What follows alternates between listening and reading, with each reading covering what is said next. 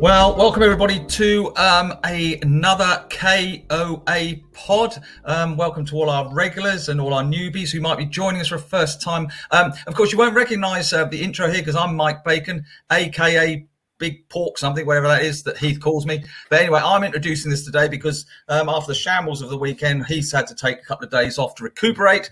On some staycation somewhere. It all got a bit too much for him, so he's not with us today. But fortunately, the good news for you is I am, which is, of course, is very much a step up.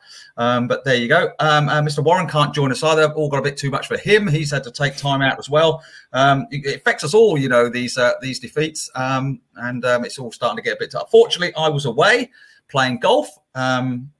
So I've caught up the highlights, but I did actually see the game. So that's why I'm in such fine fettle, because I didn't actually see it. And I now know why the Sir Bobby and Sir Alf statues are outside the ground, because if they were inside, I don't think the dear, wonderful ex-managers could cope with what they might be seeing right now. That was pretty poor on Saturday from what I hear. Anyhow, two people who did make it through what can only be described as I've seen the word shambolic used. That's a very strong word, but I have seen it used in one or two places.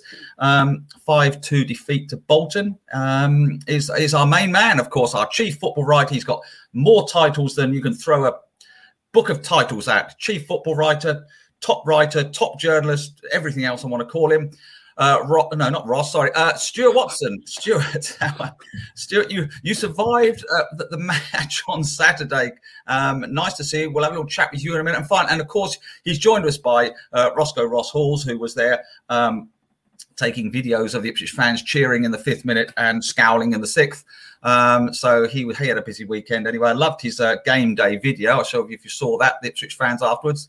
One guy was brilliant. What does our midfield do was his exact phrase, which is quite an extraordinary comment, really, because the midfield is supposed to be the life and soul of any team. But anyway, that's for another day. Stuart Watson, Ipswich Town 2, Bolton Wanderers 5. A few reflections, please. Cool, that was quite the build-up, Mike. I enjoyed that. Thank you. First things first, it's not a staycation. A staycation is when you visit places from your own home. Stop calling it staycations, everybody. You can go on holiday in the UK. Good point, Stu. Thank you. So I just wanted to get that out of my system. 5-2.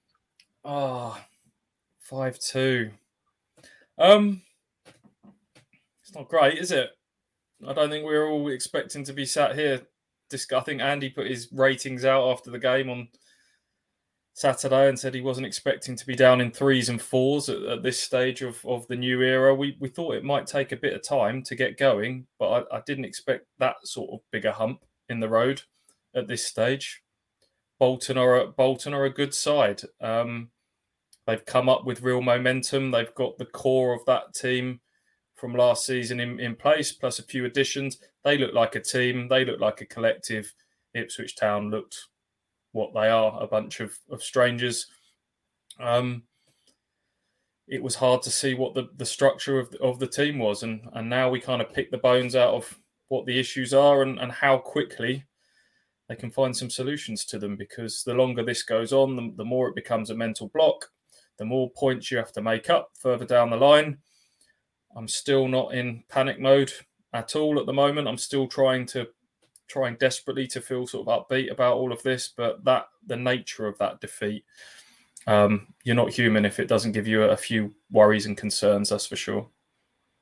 And I think, Stuart, that's possibly, you've hit the nail on the head there. With a good line there, the nature of the defeat, the nature of what happens.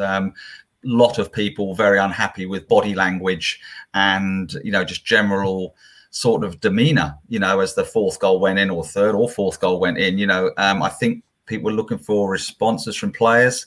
And obviously it wasn't there, Stu.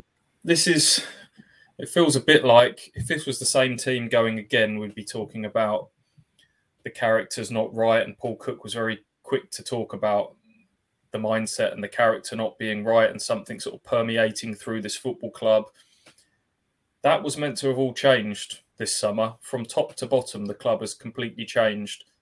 And Mark Ashton was at pains in his interview with Andy and I just last week to talk about how they've recruiting players of a certain character and having leaders across the pitch was meant to change all of that. They weren't meant to sort of fold in that way when setbacks within games come along, but they folded badly in that second half. The first half, again, you could look at it and go, well, it's 2-2. It's another game where there's positives going forwards. A few errors at the back sort of sullied it. But second half, they just fell to pieces and heads completely went. When that fourth goal went in, you're right, body language wasn't good. And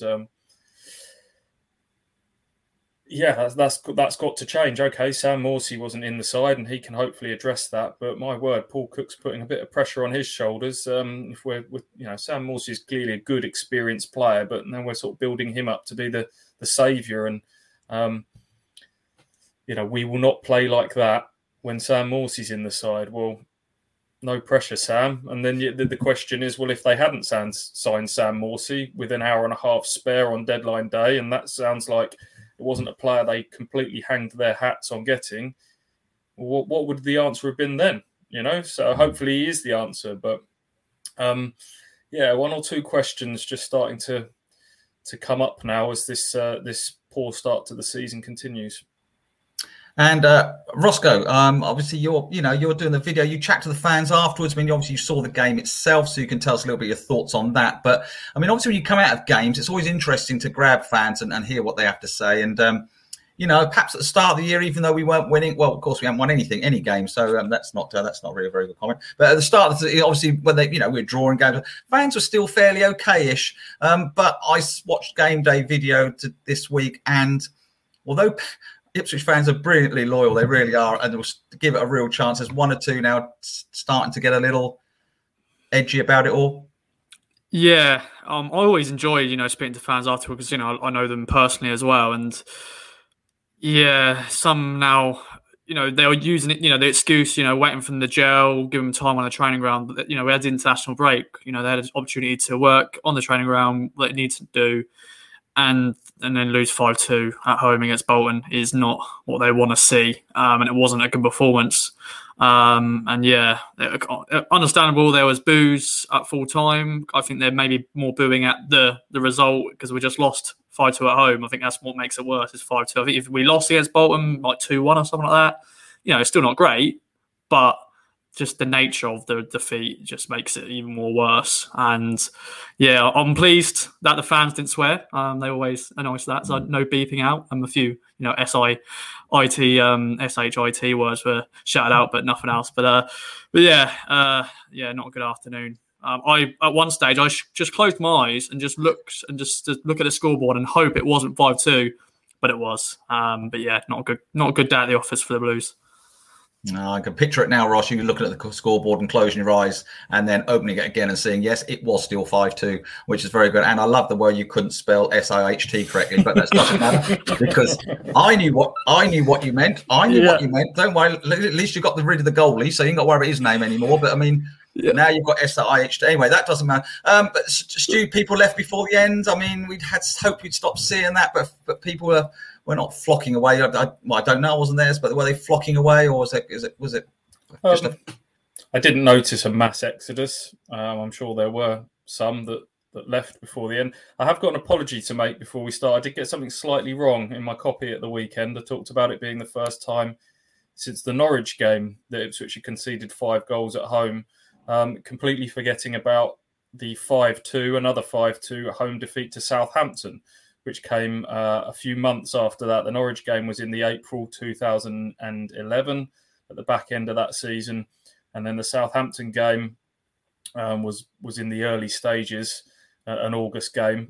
In some ways, some comparisons there because Southampton were a newly promoted side with real momentum. I think back to that game and Lallana and Holt, Lallana and Ricky Lambert, were the kind of the men that took Ipswich apart that day. So, yes, of a similar era, but I just thought I'd correct that. But the reaction from the fans, I think it's understandable. I take it as the boos being what Ross said, that it's just an instant release of frustration at losing 5-2. I don't see it as a bigger a bigger show of frustration at anyone in particular. I don't suddenly feel like there's huge pressure on the manager or anything like that at this moment in time. I think it's become a bigger topic of discussion because of the scoreline on Saturday, and some little questions about, are we into the sort of Lambert Culverhouse territory with Cook and Liam Richardson? Obviously, with Wigan starting the season so well, with Richardson as manager, has kind of brought that to the forefront. Obviously, Cook's coaching staff is pretty inexperienced, with Gary Roberts still doing his badges, Ian Craney, Francis Jeffers. So just a few little things like that are starting to become topics of debate. I don't think there's this big groundswell of people talking about it at the moment. I think most people listen to what Mark Ashton had to say last week and understand that this is still early days of huge sea change, cultural change throughout the club. But there's no getting away from it. Ipswich have played Morecambe, they've played Bolton, they've played Cheltenham, 3 sides that have come up. They've played Newport in League Two. They've played 3 teams that finished in the bottom half last season in Wimbledon, Burton and AFC Wimbledon, and they haven't won a football match. Now, gelling and individual mistakes and players settling in the area, all those things are valid reasons, but I still don't think that there's enough there to sort of mitigate not having a win on the board at this stage. So Paul Cook was given the budget to go and form this squad that should have been a little bit more oven ready, to use a quote from our Prime Minister talking about oven ready situations. It's this team should have, Wigan changed their whole team and look where they are at the moment. Morecambe had made just as many signings as Ipswich had on that first day. So it only goes so far to sort of excuse where Ipswich Town are at the moment. A little Brexit reference there, Stu. A little oven-ready deal. Yes, I like that. Very good. We mustn't bring politics into it, though, but I know exactly what you mean. No, you're right, Stu. I mean, look, I personally, I just think the players they have signed should be good enough, or should have been good enough by now to win a football match. I mean, and I think that's very much the thing. And I wish it had been Newport, quite frankly, for the second one of the season. I still look back on that as a huge missed opportunity. I know it doesn't really matter, but we might have drawn who knows who by. The whole season could have changed just by beating Newport, dependent on who we got in the next round, dependent on if we won that and got in the next round after that. But, well, it's not to be, is it? I mean, Roscoe, a few thoughts from you about it all. I mean, as Stu said, if at the start of the season we'd said, well, we'll get to the middle of September and Town won't even won a game yet, we'd have all put off our chairs and laughed our heads off, kicking our feet in the air. But we're not. Yeah. We're speaking off fair. If we just got that win against Morecambe on the opening day, that would have been the perfect start we wanted. But we only just about got a draw in that game. Macaulay Bonne had to, on his debut, score in the 95th minute. But once again, we started so well in this game. We were 1-0 up in 5 minutes. Macaulay Bonne scoring. I thought, oh, here we go. We're going to have a really good day in the sunshine in Suffolk at Portman Road. 19,000 fans in attendance. It's going to be a good day. Our first win on the board. Unfortunately, that didn't last long. Bolton scored, make it 1-1.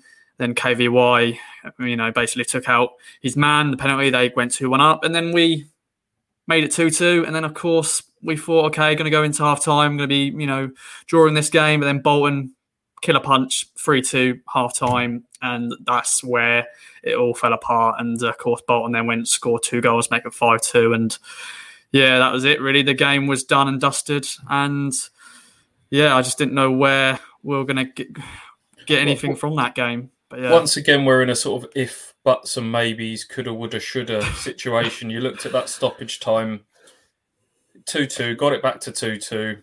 The crowd were really behind them. They had a period of pressure. Macaulay Bonne at one end, side foots wide, a pretty, I wouldn't say a gilt-edged chance, but a very presentable chance for Ipswich Town.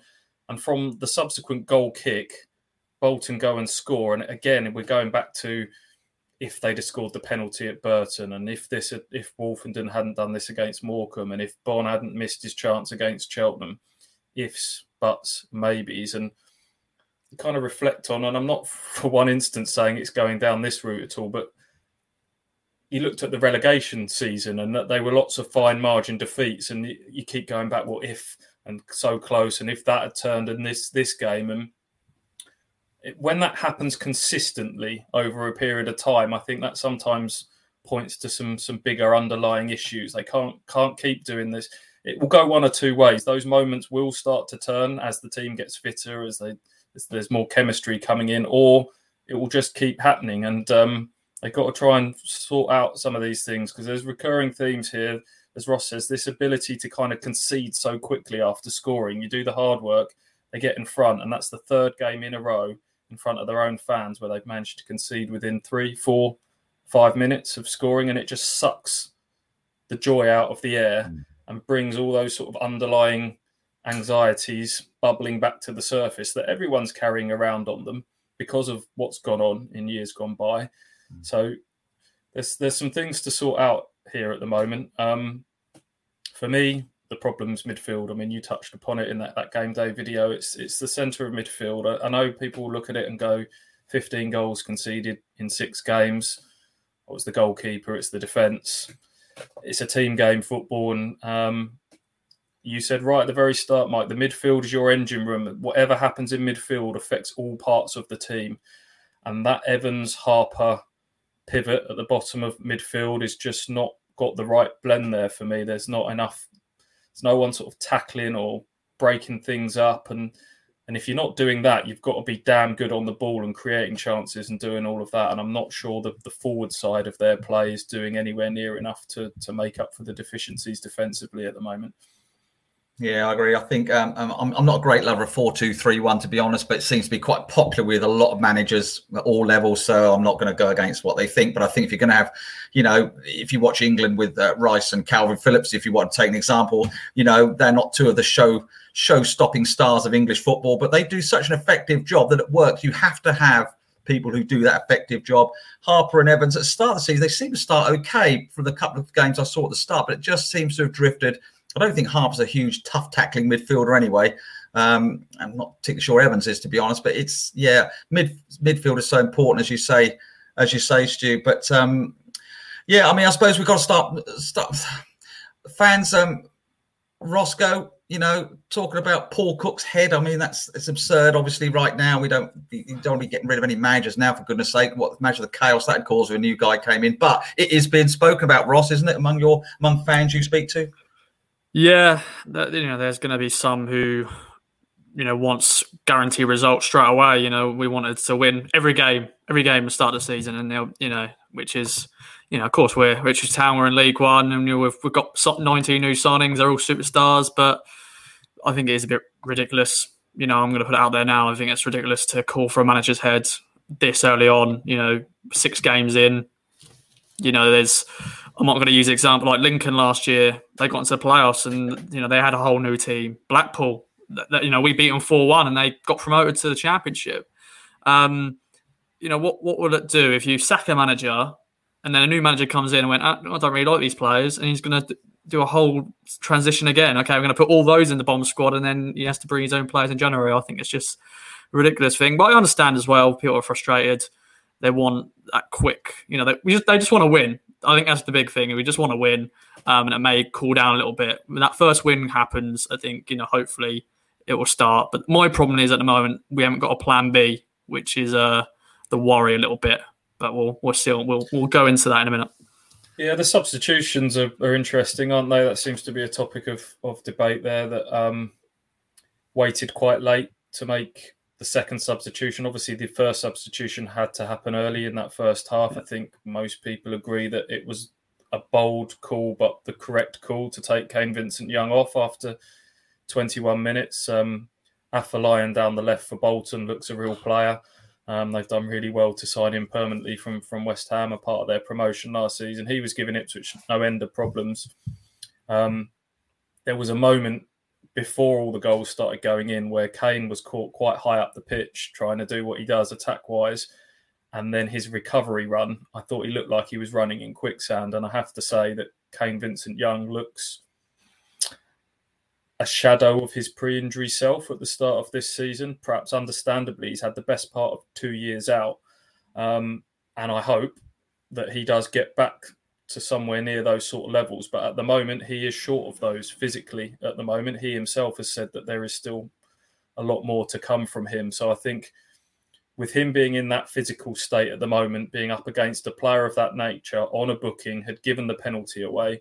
That was the right call to take him off. Now, Paul Cook's reasoning for leaving his other 2 substitutions so late is that he feels that he's got a plethora of players out there at the moment that are just not fit enough to play his level of intensity to the end of the game. And he didn't want to use too many subs too early in case injuries happened or something else happened later in the game. So it wasn't until it was 5-2 that he made the next substitution.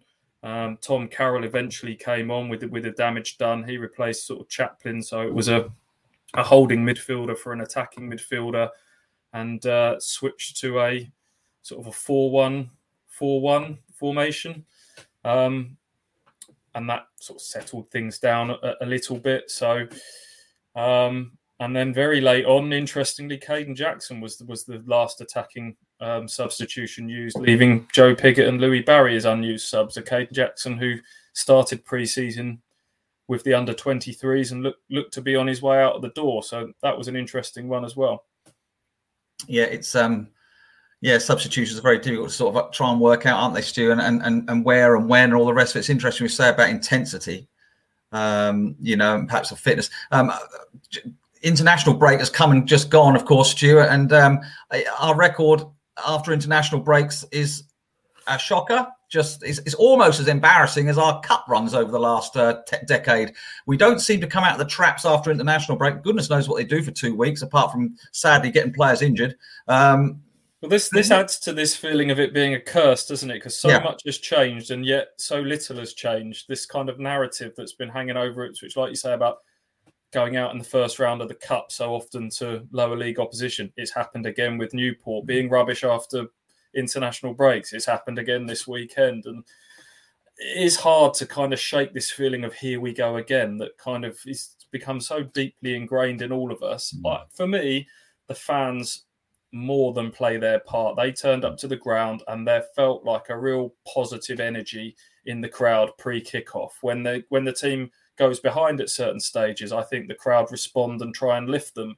I talked about in the first half when it went to 2-2, really getting behind them at that stage. But there's only so much you can that has to come from the crowd. I know it's always a bit of a catch-22, who lifts who.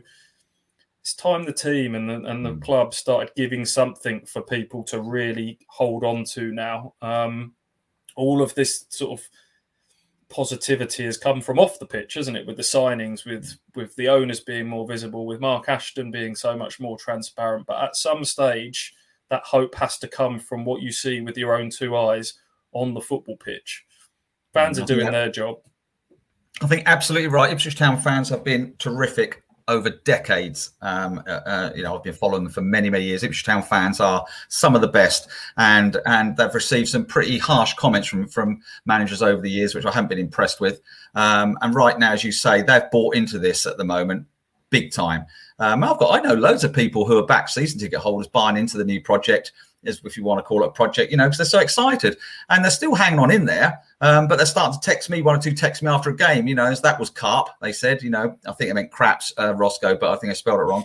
And, it's, they have bought into it. But no, Ross, it's true though. I mean, you chat to fans. I mean, fans have really bought into it, haven't they? And they're creating great atmospheres at Portman Road. They deserve those players to, and I think you're right, Stu, what comes first? Well, in my opinion, what comes first is really what should come first is the players on the pitch, but it doesn't feel that way, Ross. No, there's going to be some fans who have probably bought a season ticket for the first time in many, many years because they're just excited about this new project, all these new signings, the owners, Mark Ashton being so open and happy to chat to, Andy and Stu, those 2 podcasts. As a fan myself, I was so excited. I'm excited for this season. I know this is my job, but as a fan, I'm so excited for this season. And obviously it's not started the way we wanted it to be. But, I think, as you said, for decades, Town fans have gone through the worst of the worst. I know we haven't gone into I know we went into administration in the mid-2000s, but we hadn't had the likes of Bolton and Wigan and Portsmouth who pretty much nearly went out of business. But we've had some really bad years where we've struggled and we've gone to a lot of 0-0s and not been enjoyable going to Portman Road. But the fans, as Stu said, the positivity going into the game on Saturday, the chanting, the great banners, and just the great atmosphere. 19,000 fans in League One at Portman Road, and yeah, it started well and it didn't finish well. And I understand the frustration, and I'm pleased that fans are still happy to chat to me after the game, because I'm sure there'll be some. There's David, who's a regular on the game day. He said it was going to be the first time he was going to leave a ground. He's 35 years of supporting Town. It's the first time he's going to leave early. But he said, nope, I've got to speak to Ross for game day. I want to show him my thoughts. But that just proves how, some fans already really had enough already, because they're not enjoying it. But yeah, still early days. But yeah, frustrating already. Well, you ain't got to worry, Ross. If they don't speak to you, you can always contact me and Stewie on a Saturday night, can't you, Stu? Because if you want to contact me, we're down the pub or somewhere, just give us a call if you're sort of emotionally upset about fans not talking to you. But we understand, don't we, Stu? We'll be there for you. I wish I was down the pub, my friend. I'm in an empty office having to write about it all each weekend. I hope that this was going to be a slightly easier season professionally for me. It becomes incredibly wearing. I looked at my timeline on Saturday night, and you've got sort of one group of people sort of, time for the tough questions, get your tough questions ready, Stu, and all that. And I think, right, here we go. And then you got another group of people, then you publish the Q&A of Paul Cook afterwards. Typical local rag, can't wait to stick the knife in. And I just think, here we go again. I thought we might have a little bit of light relief from that. It's it's part of the gig, but I just there hasn't been any escape from that for such a long period of time, and I thought this year might be a bit of a break from that. But wouldn't it be lovely?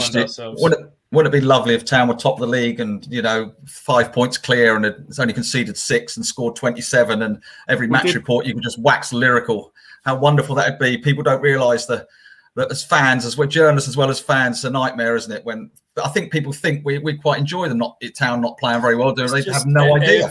Every word, every spoken word, every written word just requires that much more mental thought, just thinking what is the when Mark Ashton was talking about, if we do this, what's the consequence of A onto B onto C? And that's our thought process all the time in terms of trying to keep, trying to be fair to readers, to fans, to the club, to everybody. And you're kind of in this middle ground, just a constant sort of treading on eggshells with it all. It's quite draining, and I was hoping that we wouldn't be here in mid-September of this new era quite being back in this situation. The hope is that it is still early days, and that I keep trying to sort of objectively stand back and look at it and see how this is a better group of players now. This isn't a rebuild of the Paulhurst variety with players that we were trying to convince ourselves would be good players that had come from below. These are players with careers behind them that on paper should be good players for this level, and there are a lot of players that aren't fully fit because the signings came late in the window through nobody's fault. And I think once the fullbacks are fit enough, particularly if we're talking about fitness, I think those two fullbacks need to be fitter. Coulson had COVID throughout pre-season. KVY, as we've talked about, still getting up to speed. They are massive to how Paul Cook plays. Now, you could argue, well, they're not fit. You try and do something different to get results in the meantime, but that's the way he wants to go. So I think when they get fitter, that will make a massive difference. When Morsey's in there, that will make a massive difference. Selena, by all accounts, has been an absolute joke in training, from a few people have told me on the inside. And what you mean funny ha or extremely good? Well, I don't understand that. That's a very journalistic term. I don't understand, Stu. Just been ridiculously good by all accounts. Thank you. That people expect him to be this star player in League One, but by all accounts, he's come here with that real sort of mindset to be that star man. So you get him in the team, you get Morsey in the team, you get the fullbacks fit, you get that blend right, and you still believe that it could click. And Ross mentioned Blackpool putting a new side together. That happened. Their run came very late last season. Bolton are another example on Saturday, who were, I think, 19th in the table in February last year in League Two, having built a new team in the summer. And Ian Evatt, a manager with a recent promotion on his CV at Barrow, turned it around, and they got that momentum, and they've carried it into a new level. Paul Cook, a manager, parallels there, manager with a promotion on his CV in the past, and it may take a bit of time to get them going.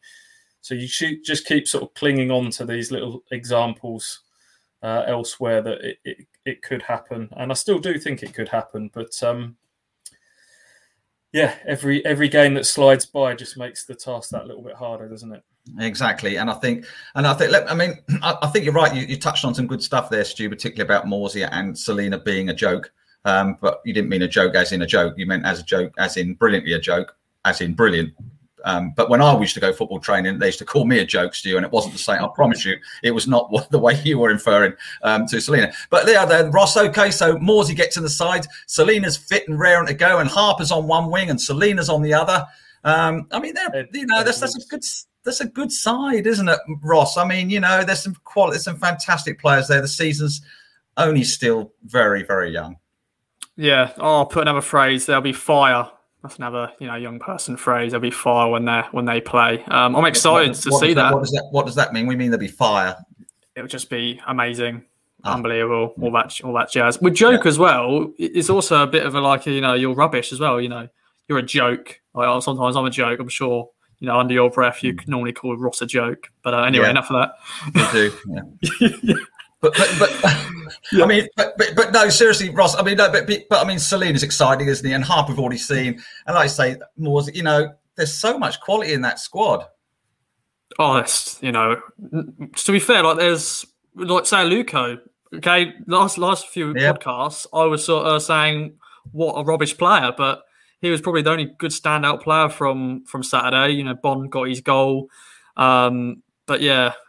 When these players are fully fit and raring to go, you'd hope they will get firing and they'll gel together and get those wins on the. But yeah, I'm sure they were still. I don't know. I'm lost for words sometimes. It's one thing having good players, and clearly Ipswich have got good players, but it's got to become a good team, hasn't it? And that's where Ipswich Town are at the moment. The squad is bigger than they wanted. I think both Ashton and Cook have kind of alluded to that. Cook's always been clear that I work with small squads. I've always worked with tight-knit squads, and it's ended up being, a 28-man first-team squad, if and when everybody's fit. They weren't necessarily banking on signing Morsy and Selena. They were bonus buys that they weren't even right up until the last minute. Ashton sort of said we didn't know if we were going to get them.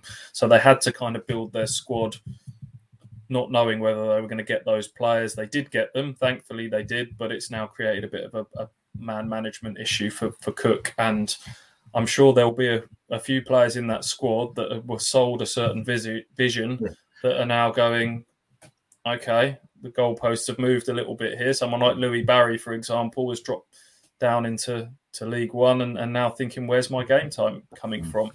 So that will be another little issue for Cook to deal with. Absolutely. And there we go. There's big reflections on the weekend just gone. But of course, now coming up Tuesday night, tomorrow night, if it's Monday and you're watching this, today, if it's Tuesday and you're watching this, and yesterday, if you're watching it on Wednesday, which you probably won't want to listen to this next bit because obviously about to discuss, it's the EFL Trophy. And without doubt, another competition we will tackle with relish, like we always have done the cup competitions. West Ham under 21s. Is that actually right that it's actually that only under 21s allowed to play in the West Ham team? Or is that like under 23s, you get 3 30-year-olds come back from injury? I mean, is this actually a genuine under 21 West Ham team, Stu? And if it is, are we going big? Are we going strong? Or are we going to sort of just sack this one out as well? He'll be going strong, no doubt about it. It's been a change of tacks towards this one. When Paul Cook, I looked back on when he spoke to fans at a fans forum on July the 30th, and he was asked about what his approach would be to cup competitions because Ipswich fans are fed up of these early cup exits, and he was very honest at that and said that promotion and the league is the utmost priority. FA Cup not far behind that. I think he had a good FA Cup run at Wigan that culminated in a big game against Man City. So that's one that I think he likes. Then he said lesser competitions will be the Carabao Cup, and then finally the Papa John's Trophy, and sort of alluded to making changes in those competitions. And Cook took Chesterfield to the final of the EFL Trophy many years ago, and he said it was a great day out, but we lost. They lost 3-1 to Peterborough, and even though Chesterfield did actually go get promoted that season, he felt that it was a hindrance to that promotion push. So a few weeks ago, I'm sure Paul Cook would have been saying that this competition is a bit of an unwanted distraction, but all of a sudden you're 7 games in, you're without a win, and it becomes important just to get that first win on the board, to get up and running. I'm sure it will be a stronger team than he anticipated playing. Whether it changes from even stronger off the back of Saturday, I'm not sure. He did say post-match that he'd already picked the team last week. And I would imagine that he'll stick with that. I wouldn't imagine that he'll make changes to that just off the back of the 5-2. But it'll be a strong team. We've just alluded to all the 28-man squad. It's not going to be a kids' team, that's for sure. And Morsey's expected to play, is he, Stu?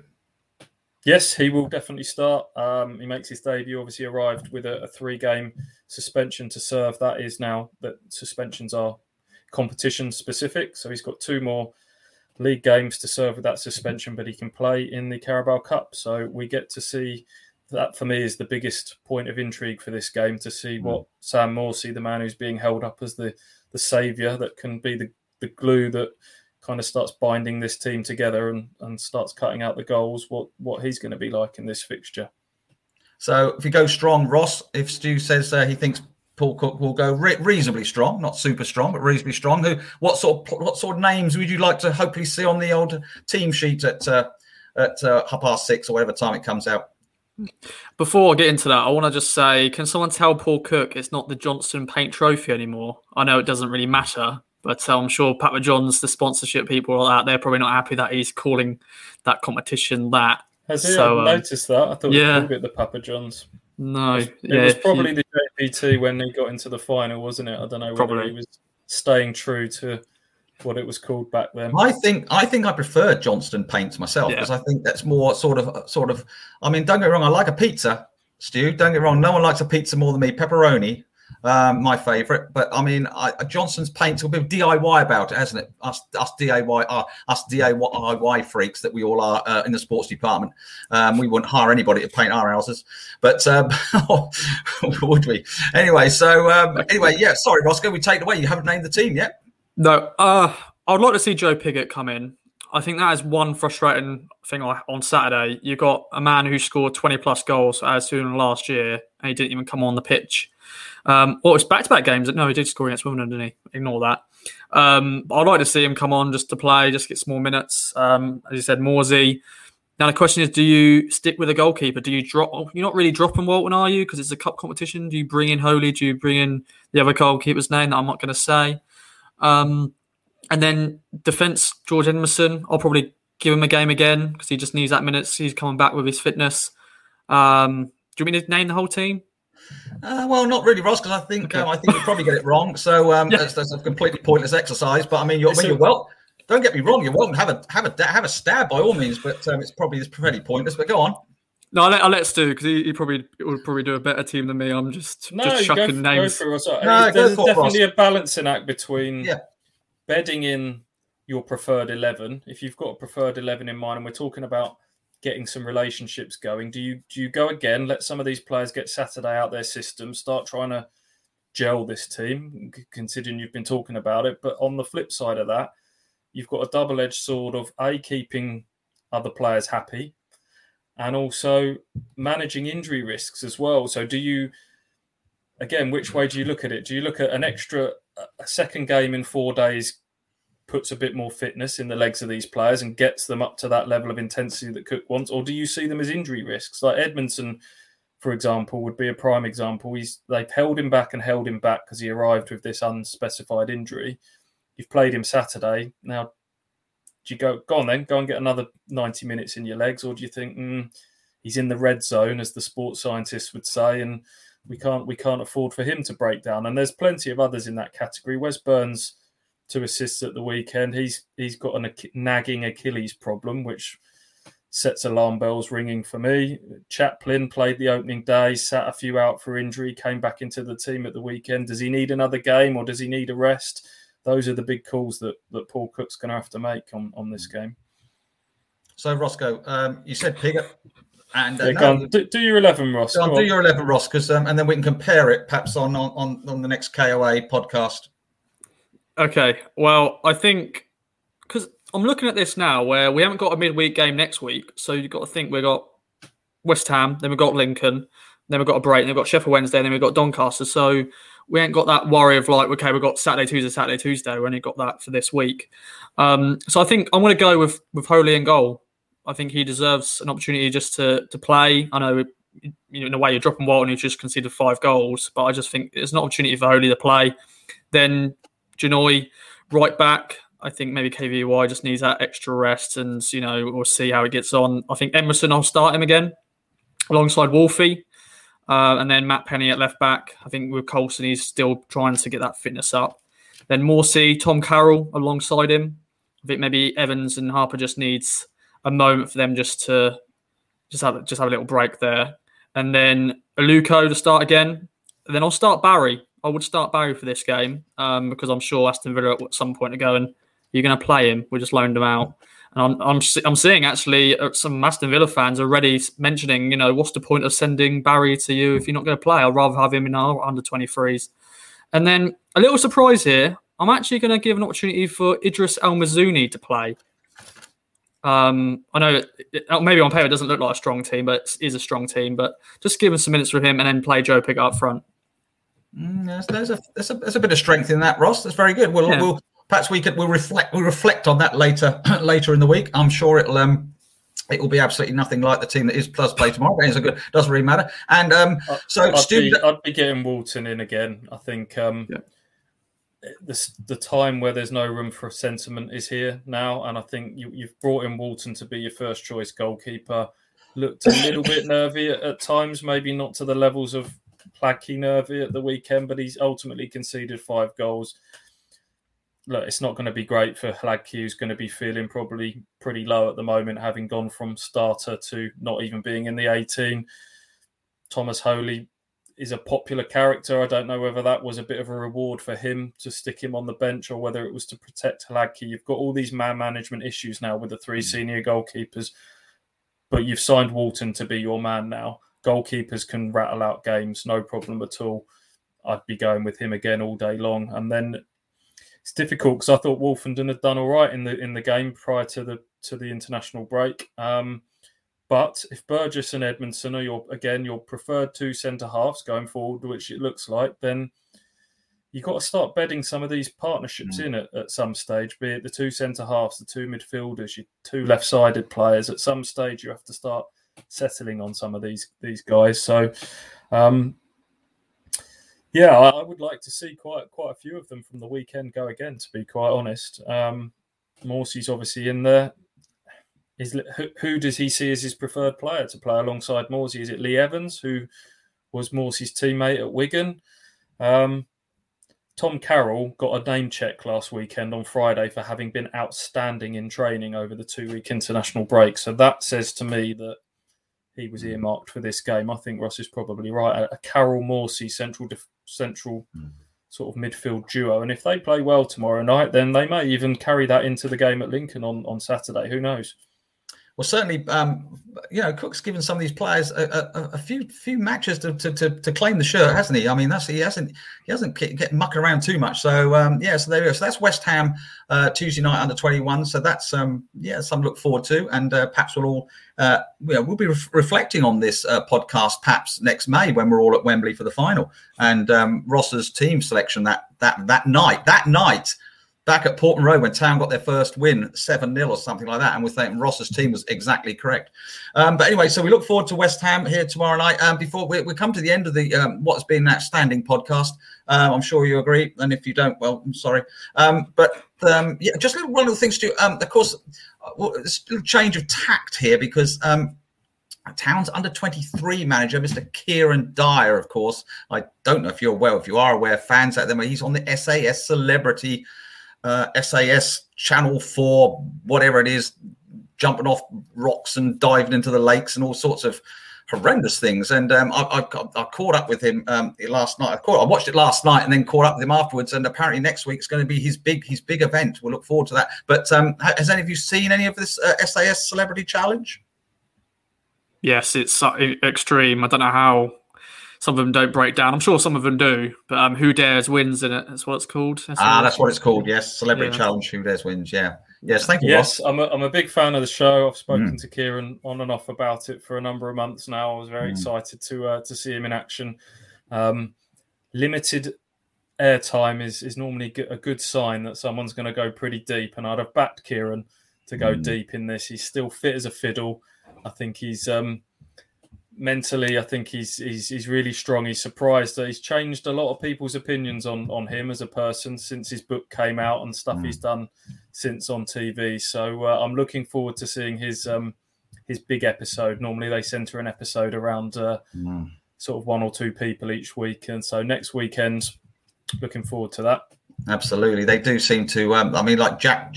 I can't remember his second name. A bit like Halaji. Is it Quigley? Quiddlemore? Jake Quiddler. What's his name?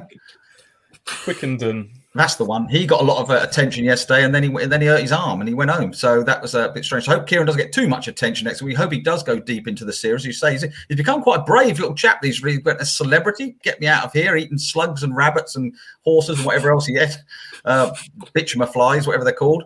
And then now he's doing this. But if you don't see it on Sunday nights, this SAS Who Dares, it is great. Well, I love it. And good luck to Kieran. Let's hope he does go all the way, Stu, eh? Absolutely. Yeah. Looking forward to that. And then hopefully we'll get a chance to talk to Kieran about his whole experience on there as a whole when it all comes to an end. I've asked him to do that, so I'm saying it's now on air, Kieran. I'm holding you to it. You said you'd have a little chat with us when it's done. So yeah, he will do. I'll drop him. He must do, because unless he gets sort of too tough and hard for us all we're too scared to interview him because he's suddenly SAS. But I mean, no, it'll be great to speak to him. Right, look, this has come to the end of the podcast. Boys and girls, ladies and gentlemen, everyone else who enjoys listening to KOA or KOA Army and friends out there, I hope you enjoyed this. Obviously, we're desperately looking forward to Ipswich Town getting that first win, maybe away against West Ham tomorrow night. We'd be delighted if it was their second win of the season at Lincoln on Saturday. Roscoe, a few final words? Hope you enjoy your pepperoni pizza if you have one tonight, Mike. Thank you very much. Fine. That's a fine finale. But I'm not having pepperoni pizza tonight. No, I think I've actually got fajitas, Stu, which is always very nice. Fajitas. What is it? Fajitas. Yeah. Oh, good. Enjoy. Well, I know what I eat them and they're tasty. So we don't discuss the name too much, but they're very nice. What have you got for tea tonight, Stu? Anything particular? To be confirmed. To be confirmed. Right. Okay. I'm not someone who meal plans days in advance. It's a bit like open the fridge at 10 to 6. See what's going on. Yeah. Stu, final couple of words from you before we go. Doesn't it say a lot that we're talking about a Papa John's Trophy Group A opener against West Ham under-21s as being a really important game for Ipswich Town? That's quite a sobering thought, isn't it, really? But that's where we're at this moment in time. Let's hope they just get that win tomorrow night, and it all turns from here. Come on. Yeah, come on, boys. Let's come on. You can do this. Ipswich fans will be there cheering loud and proud. We've got a good squad there. We've just got to try and keep the faith for a little bit longer. We're sure it's all going to come. I'm Mike Bacon. I hope you've enjoyed listening to me waffling away here in place of Mr. Heath, who will be back with you later in the week if he hasn't stayed on his staycation whatever it's called, any longer than he needs to. So, yeah, and finally, of course, thanks so much for listening to the Kings of Anglia podcast. Hope you enjoyed it very much. And of course, big thanks to our sponsors who we're always very grateful for, Manscaped. And, of course, Never Lost at Home, which is the fantastic new show at the New Wolsey starting this week, I believe, 16th, which is fantastic. So check out their website to buy tickets for Never Lost at Home, the story of the 1981 UEFA Cup winning side. What a great season that was. And, you've already probably heard the podcast with some of the actors involved in that. And, so get your tickets for that as well. Thanks to them for their loyalty to KOA podcast. Show some loyalty to them and go and enjoy the show. And we'll speak to you again. From true crime to football, Brexit to Oakville, For more great podcasts from Archon, head to audioboom.com/channel/Archon.